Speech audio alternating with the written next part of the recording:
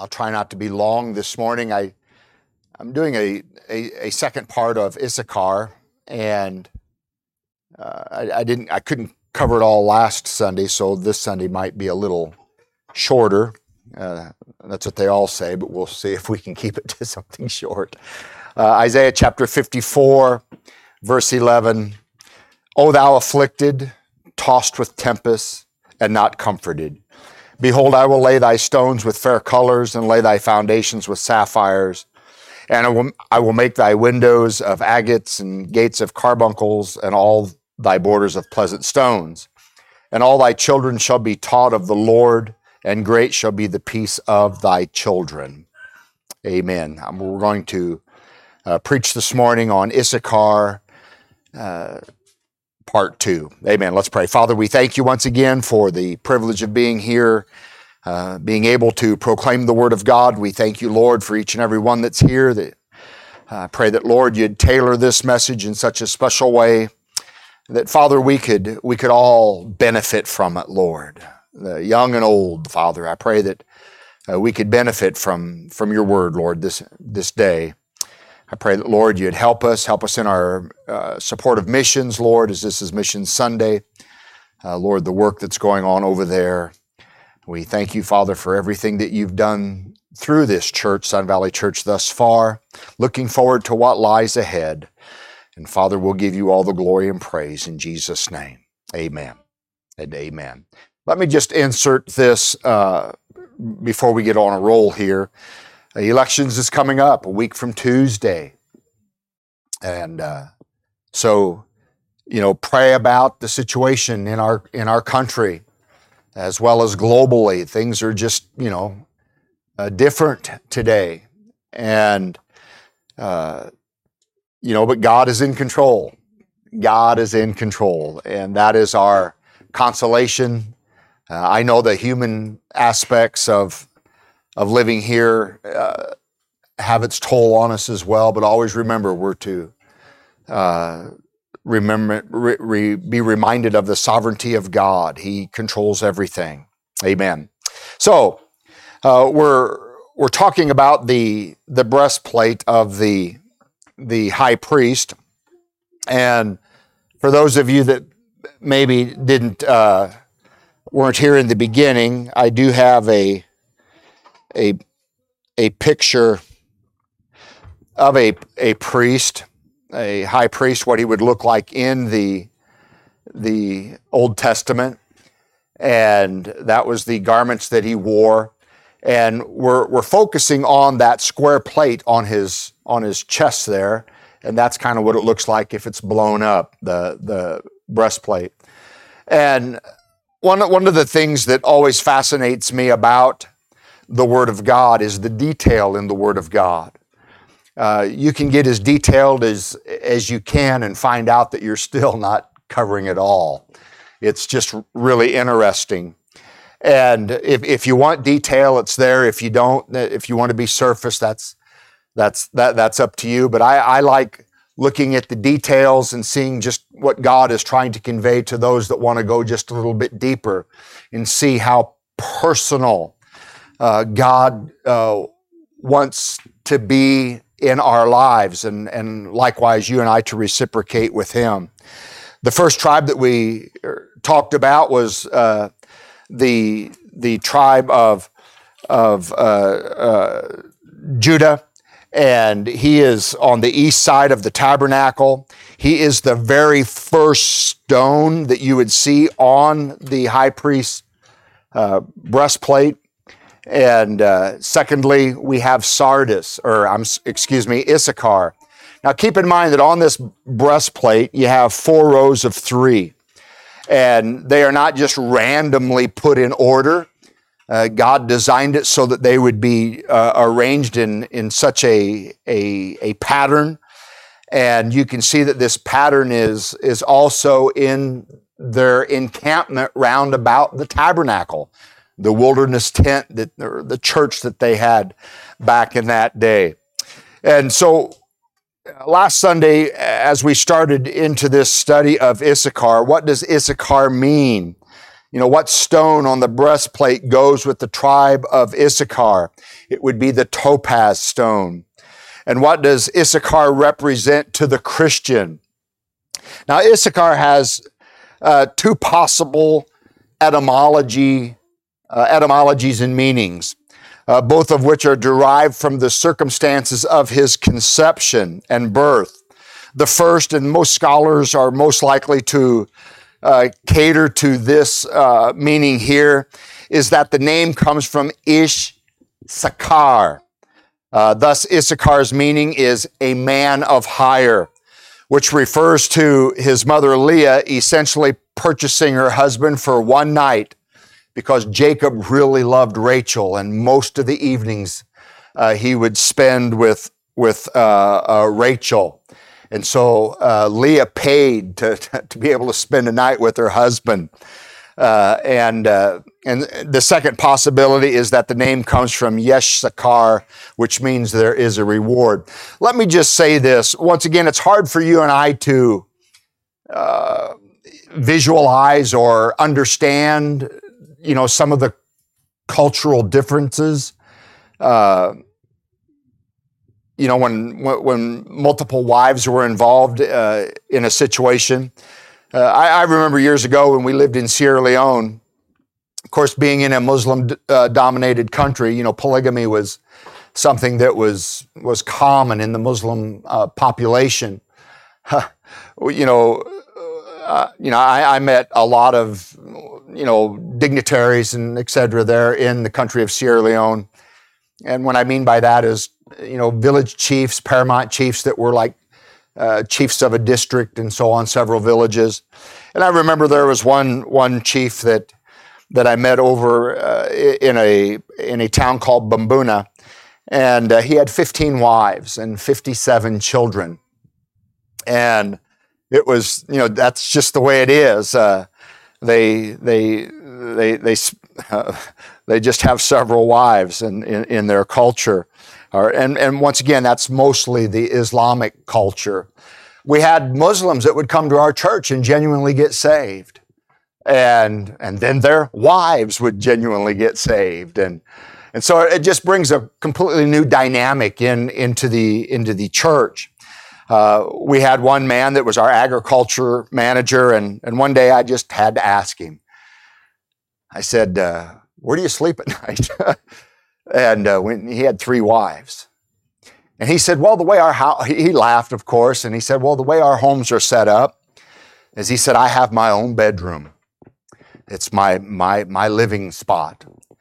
And he said, over through this door would be the room of his first wife and her children. And then another room over here, all under the same roof, would be his second wife and her children. And then over here would be the third wife, and she stayed in there with her children. And he just kind of laughed, and he said, when you have 3 wives, and he just had just three, we're talking just 3.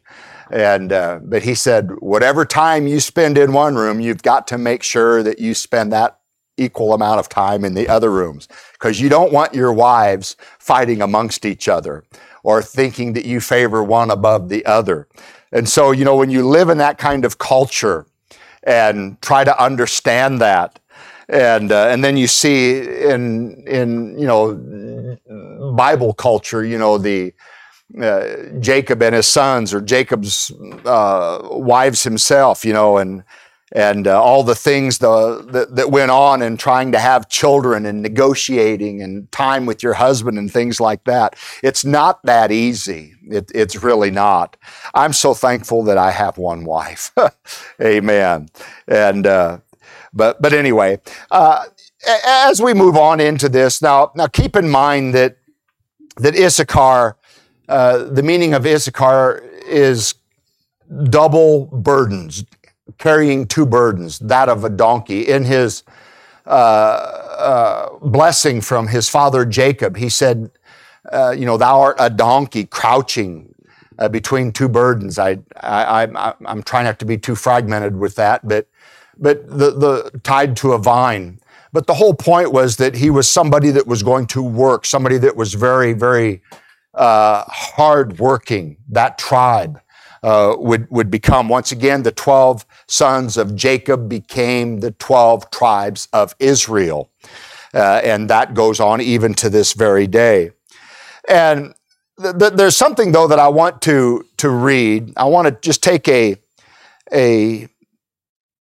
side note here for just a little bit to prove a point from last Sunday.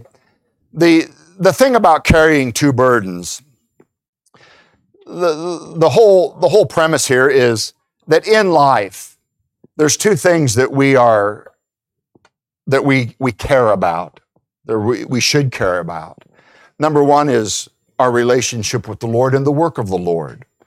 That's one burden. Number two is our own vocation in life. You know, whether it be a carpenter, a taxidermist, or somebody that works in a store, a hygienist. The secular has its own burden that we're all a part of as well. You cannot working at Shields. I mean, where Matthew works. That's his burden. Trying to make a living there. Sister Carolyn is a nurse, an oncology nurse. That's her burden there. And but yet, with all this in mind, there's one that we really have to be careful that not to abuse, and that's the burden of the Lord. And so there's basically two burdens that we have in life. But the problem that we have oftentimes is it's always the Lord's work that suffers because of the secular. It always goes that way. We let up on the Lord because the secular work is so demanding. Yes, I can tell this is going to get exciting. Amen. But that's just the way it is, and it's not supposed to be out of balance. We're supposed to try to keep a balance. In Genesis chapter 14, let me just read something here. In verse 18, now setting the background here, Lot had moved into Sodom and Gomorrah. He pitched his tent towards that direction, and as he went that direction to live, him and Abraham, his uncle Abraham, their herds and their men were getting so big that they had to separate. It was inevitable that we need to part company here, and you take your herds and your men and you go one direction, and Abraham would go the other. But Abraham gave Lot the opportunity. He says, man, where do you want to go? Wherever you go, I'll go the opposite direction. Well, Lot looked out towards Sodom and Gomorrah and said, that's where I want to go. And so he went that direction, and he found himself living in the city. Well, there was these kings that came and looked upon Sodom and Gomorrah, and they decided, well, we're going to invade Sodom and Gomorrah. And so they went in and they invaded the city, and as they were looting it and so on, they seen that this very lucrative man was living there, Lot, and his family and his belongings. And so they said, well, let's just take Lot and his family as well as their belongings, and let's just take them with us. And so they left. And the thing about Lot is, as he did this, or he didn't really have a choice in the matter. He had a choice in moving to Sodom and Gomorrah, but he was taken into captivity, and he found himself in a very, very bad situation. And so while all this is going on, Abraham and the Issachar is technically the great-grandson of Abraham and the grandson of Isaac and Isaac's younger son, Jacob. And as they go into this here, and Abraham finds out that, his nephew Lot has been taken captive and so on. Abraham gets all of his men of war. And he says, let's go down into this city or into these kings, and let's free Lot and his family. And so they do. Abraham goes down in there and in chapter 14 of Genesis, and they pull him out, and as they pull him out, Abraham is met by a king of Salem. His name is Melchizedek. And Melchizedek, the Bible says, has no beginning, no ending. He's just one of those, types of Christ. Abraham paid tithes to Melchizedek. And it's also interesting to some people, they struggle with paying tithes, but they say, well, that's legalistic, that's law and so on. But did you know this was before the law was given? Just an interesting side note there. Giving God his due reward. But Melchizedek means righteousness. And once again, being the king of Salem, Salem is actually what they say. Most scholars believe that it's the original name of Jerusalem. And it means peace. But Abraham once again paid tithes to this king. And the king of Salem, which was Melchizedek, was very kind and courteous to Abraham. Gave him an offering and so on, and Abraham gave him back an offering and so on. But there was another king, the king of Sodom. He came into the picture. This is all in Genesis chapter 14. So the king of Sodom comes in, and he offers Abraham riches, and Abraham said no. Abraham was a very wealthy man. Not so much as a thread will I take from you, because if I take something from you, then people will look at me and say, Abraham, he's got money because of the king of Sodom gave it to him. That's not the way that it worked. Now keep in mind that Lot decided to go to Sodom himself, and the king of Sodom and Gomorrah lost the battle when the kings came in. The other kings came in and invaded them, and they fled.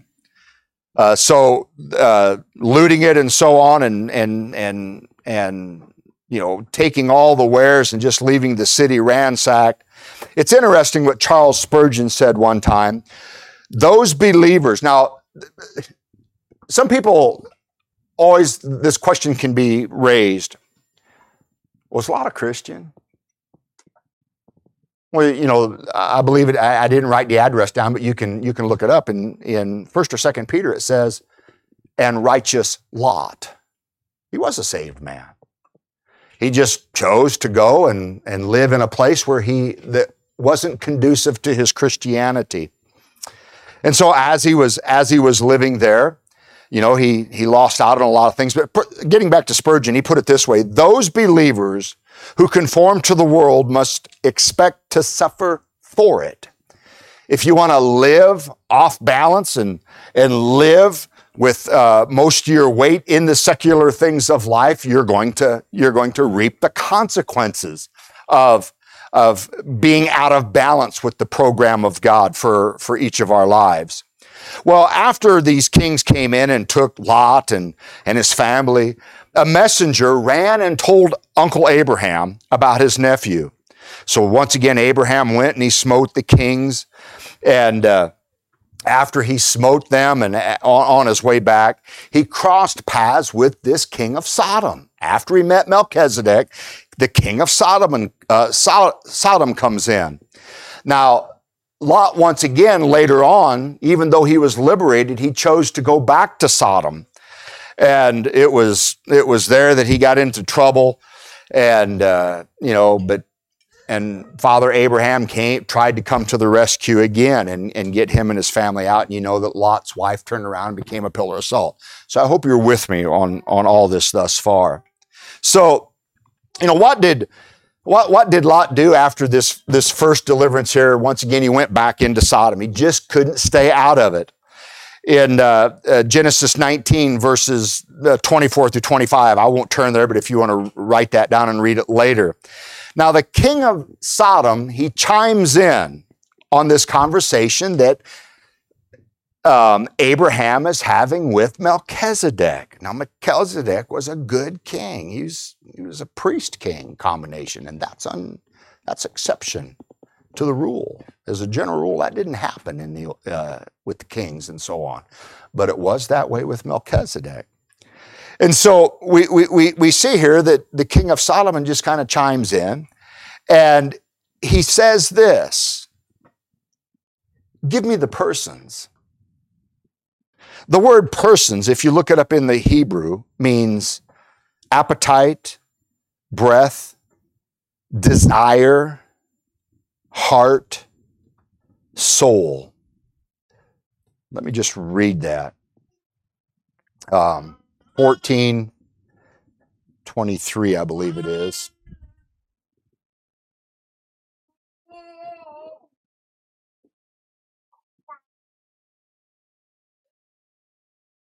And in verse 21, and the king of Sodom said unto Abram, give me the persons and take the goods to thyself. And I'm trying to lay a foundation here to prove a point here about Issachar.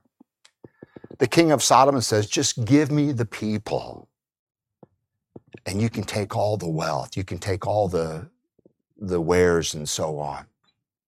And Abraham says, no,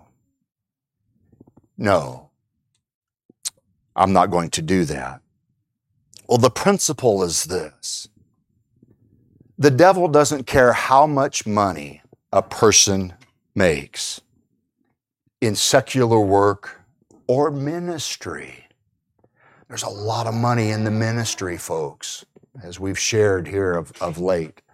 There's big money in the ministry. Not here, but there is. And I say that respectfully because I do appreciate the housing allowance that our church does give us. But it's not about what you have in your pocket. It's about your relationship with the Lord. Amen. That's the difference that makes the difference. Satan will use money as a diversion to pull you away from the souls of people. He'll use money as a diversion to pull you away from your family. Get families fragmented and so on. So that there's no harmony. Money is the Bible says is the root of all evil.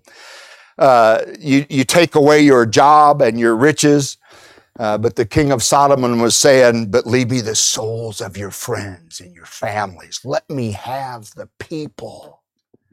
What shall it gain? What shall it profit a man if he should gain the whole world and lose what? His own soul.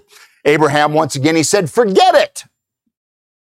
I'm not going to do this. I'm not going to let you have Lot. I'm not going to let you have his family. I'm not going to allow that. But we do know that later on it was so in the heart of Lot, the city life, that later on in chapter 19, he decided, well, I'll go back to Sodom myself, and he does. But Abraham, it wasn't his desire. He didn't hand him over. Lot went on his own accord. In Genesis 15 and verse 1, after these things, the word of the Lord came unto Abraham in a vision, saying, fear not, Abraham, I am thy shield and thy exceeding great reward. Now, I'm trying to tie this together here. That word reward that he uses in Genesis 15:1 is the exact same Hebrew word for Issachar. Reward. In 1 Chronicles chapter 12 and verse 32, you and me are between two burdens. That's the way we live our lives. There's no way around it. The Bible says that if you don't work, then you shouldn't eat. If a man doesn't prepare or meet the needs of his own family, he's worse than an infidel. That's just part of life. We have to work. Amen. It's part of the fall. We just have to work. I believe even in heaven, we're going to be working only, but we'll be working in a painless society, environment, and so on.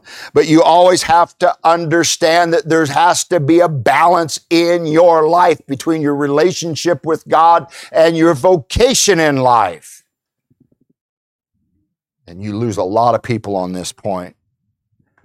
In 1 Chronicles 12:32, and of the children of Issachar, now listen to this, which were men that had understanding of the times, to know what Israel ought to do. The heads of them were 200, and their brethren were at their commandment. Now, the thing that I want you to understand here, what was so unique about Issachar, number 2 on this breastplate, the number 2 stone, was the Bible says that they had an understanding of the times. So not only were they bivocational, having the work of the Lord and whatever secular work they did on the side, but they had an understanding of how they are supposed to live their lives before God.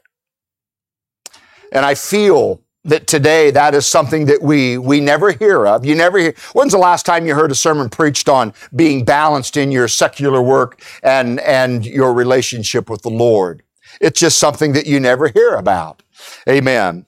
When King David was gathering an army together at Hebron, he distinguished the sons of Issachar from the ranks because of their unusual ability to discern the times.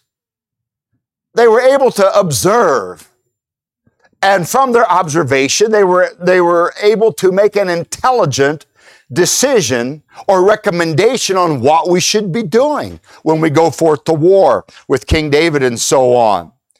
Their understanding made known to the king that the sons of Issachar knew what Israel ought to do, what the whole nation should be doing, not just Issachar, but David would take their advice as to the direction of the whole nation of Israel. Instead of focusing on what God is wanting, so many times we focus on what we want to do and not God. This gift of discernment, this gift of trying to understand or see the times changing is something that we all should have or covet in our lives, especially in the hour that we're living in. Most people are so preoccupied with their present daily lives, they cannot properly discern the times. People are having meltdowns today because of what's happening economically in the United States and around the world. I mean, COVID came into the picture. I mean, and it started way before that, but that is a defining moment where a lot of our lives. Let me just even back up a little further. I was telling somebody the other day that when life really changed for me was in 2008. It was before 9/11. In 2008, when the economy crashed, it's never been the same for us. It just never has. It seems like you work harder and make less. It seems like you put in longer days, and the activities and leisures and things that you did in life are fewer and far in between. That's just the way that it has gone. But then you come up and you see 9/11 like we learned about in Sunday school and everything after that. And then, jump up to January of 20 when COVID came into the picture. I mean, whoa, this is terrible. And it is bad. It really is. It's a pandemic that we've never in our lifetime have never experienced. They've had others, back in, the Middle Ages and so on that were bad. But this is something that we've never experienced before. And people are just, it frazzled them. It kind of frazzled me myself, and as well as some of you. But it's something that, things are happening today.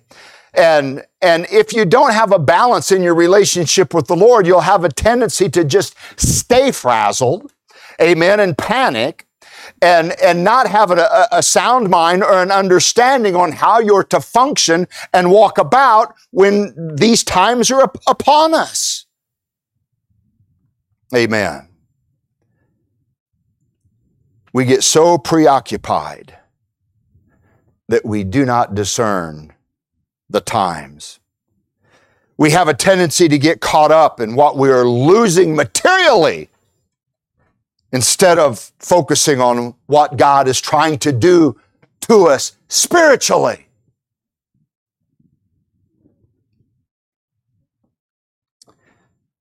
I remember years ago when the stock market fell, people were jumping out of the window on Wall Street in New York, committing suicide because the stock market crashed.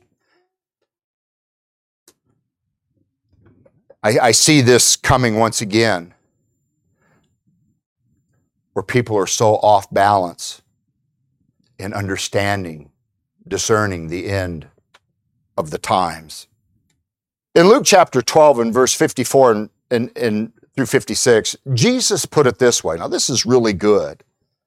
And he said also to the people, this is Jesus speaking, when ye see a cloud rise out of the west, straightway ye say, then cometh a shower. And so it is. Whoa, rain's coming. We've been on the job many a time where the clouds are rolling in. We got to hurry up and get this thing buttoned up because the rain's coming. We can tell it by the clouds, the formation and so on. And when you see the south wind blow, ye say there will be heat, and it cometh to pass. But now this is what Jesus is saying. He goes on and he says, you hypocrites, you can discern the face of the sky and of the earth, but how is it that ye do not discern this time?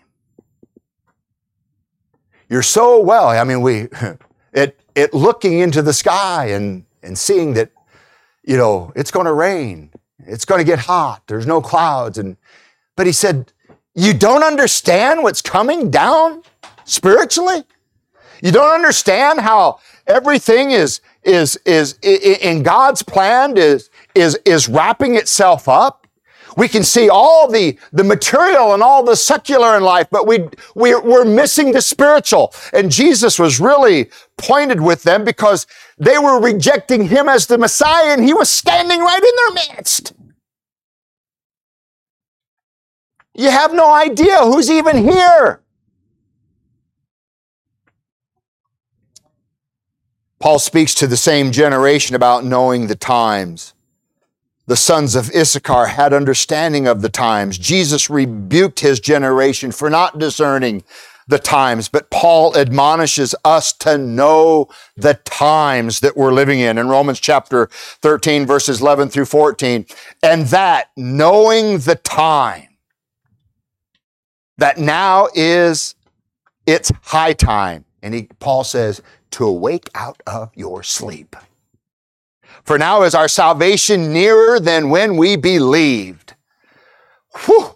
If that was ever applicable for the hour in which we're living in, folks, it is today. Our salvation is closer today than it's ever been in our lifetime. And it's not just because I'm older and they've been saying that for the past 40, 50, 100 years or whatever. No, you can look at the things that are happening, that are unfolding in our country and globally, and that within itself is an indicator that we are living in the last days. Jesus is coming. Amen. And I don't want to be off balance. I don't want to be over here, laboring and concerned about all the material things in life, and my relationship with Jesus Christ is suffering. I don't want to be in that kind of condition. The Bible does say that two will be working in the field. One will be caught up.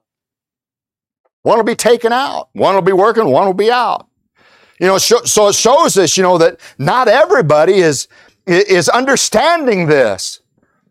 But we are to be like Issachar. That's what this stone represents, this topaz here. The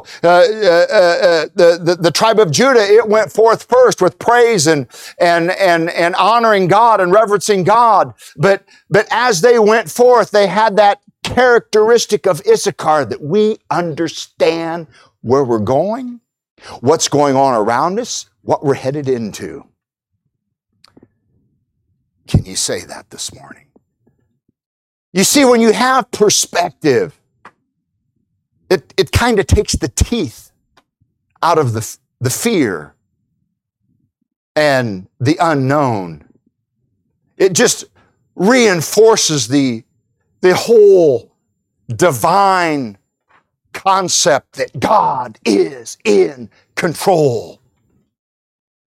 And he gives us everything that you and I need to see it within ourselves. Amen. During the times in which we live, there is a temptation to focus on daily living more than eternal things. And I'm trying to be fair because I'm human too, folks. But we focus on material things simply because our lives have been disrupted. And I don't know about you, but there's a part of me that longs for normalcy. But it's not coming back. I don't want to be the herald of gloom and doom, but it's just not coming back. If it does, it'll be under the disguise of some form of deception. But it's gone. Oh, man, this is a doom and gloom message. We are to understand that the signs of the time.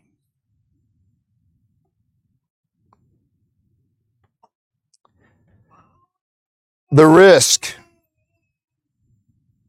lies what is missing what is right in front of us, like the Jews did. They missed Jesus. He was right there. Everything was foretold how he would come into Jerusalem, how he would come into being. They were all around him. They even hailed him. Hail, that cometh in the name of the Lord. And yet they crucified him. For those who are in Christ, we need to be like the sons of Issachar so that we know exactly what to do as our environment, our life changes. It's going to change, whether you accept it or not. But having the right perspective in how you walk in a changed environment makes all the difference. All the difference. As Hannah comes to the piano this morning, this is not the time to be like Lot's wife and look back. We must discern the times in such a way that we have an understanding of the times. It's simply what the Scripture says is going to happen.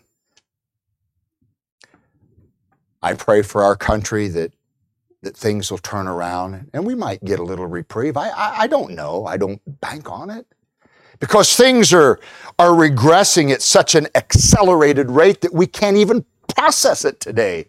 The things that are going on in the spiritual realm, folks, if we could see that, if our eyes could be opened, that we could see what's going on, in these powers in high places and stuff, we would probably all just go find a place to hide somewhere, in one of these canyons and not come out. I mean, things are happening, it's mind-boggling. It really is when you try to process it. But I think that's also a Cold War tactic, is they get your mind so scattered on everything that's going on that you lose focus of everything that's around you, the immediate. And we don't want to do that. We want to keep our relationship first and foremost with Jesus Christ. I pray for things to change as well as you. And that's all good. It's all good. But it's not going to be like we want it to be. Oh, man.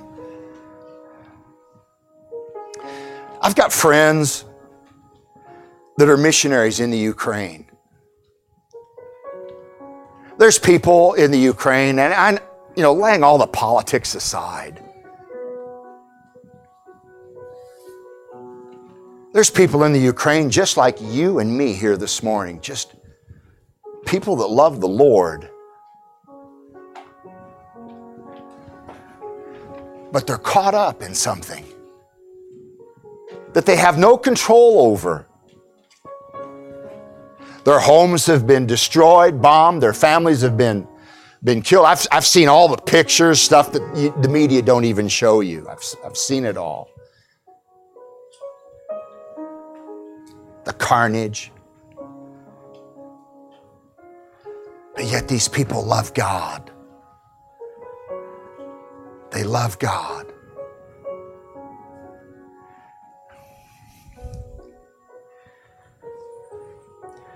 Let me ask you this morning as we close. How caught up are you in all the things that are going on around us?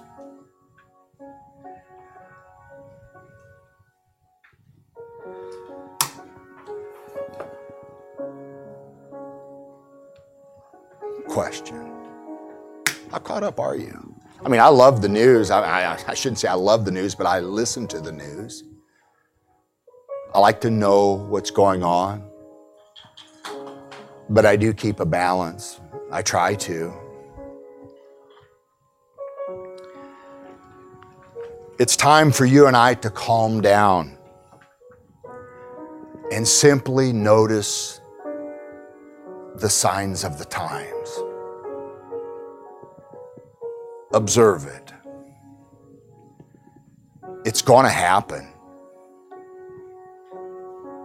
How far will things go? I can't tell you that. But it's happening right now. It's happening. It is happening right now. Right now. Don't try to brush it off. Oh, it'll get better. He's just excited this morning and no, it's happening right now. Right now. Observe it. Keep your relationship with the Lord where it needs to be. Amen. Let's stand. Father, we thank you once again for your word this morning. We thank you for the lesson on Issachar. Lord, it's a sober message.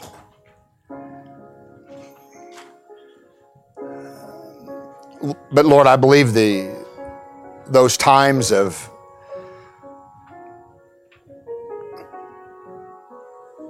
things just being rosy and nice, I just think those times are past. Oh, we might get a little reprieve. But Lord, there's so much going on. Lord, we're going to be voting here in another week or so. And Lord, we're all going to vote for who we feel is right and has a moral stand, making a difference. But Lord, regardless of the men or the people, Lord, that come into power, Lord, things are still going to wind down. They have to. It's the story of your word. It's how it all unfolds. So Lord, help us not to get caught up in what we used to have and the way things used to be. But help us, Lord, to have a desire to understand the signs of the times. If there's ever a gift, Lord, that I really desire here today, it's that gift of discernment. I want to be sharp, Lord. I want to be able to see what's coming and how to prepare myself for it. And Lord, it's just not about me, but Lord, I'm a pastor. I want to be able to, Lord, share with this wonderful group of people here, Lord, how they too can prepare. But Lord, until things change dramatically, or they've already changed dramatically, Lord, help us to understand that we need to have a balance in our relationship with you. Help our secular work, our jobs, Lord, that we all have a part of in life. Lord, help it not to overshadow the work of the Lord, the ministry of the church, the outreach.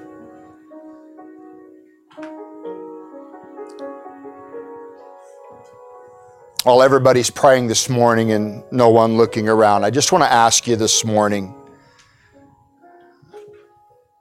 if you're here this morning and you don't know Jesus Christ as your personal Savior, I'm not here to embarrass anybody, but if you say, I really don't know Jesus as my personal Savior, I know about Him, but I've never accepted Him in my heart and life as number one.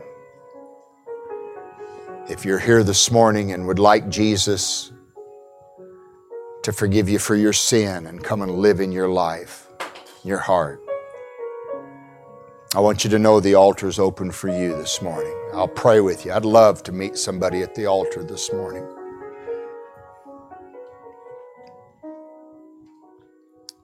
Amen. It all begins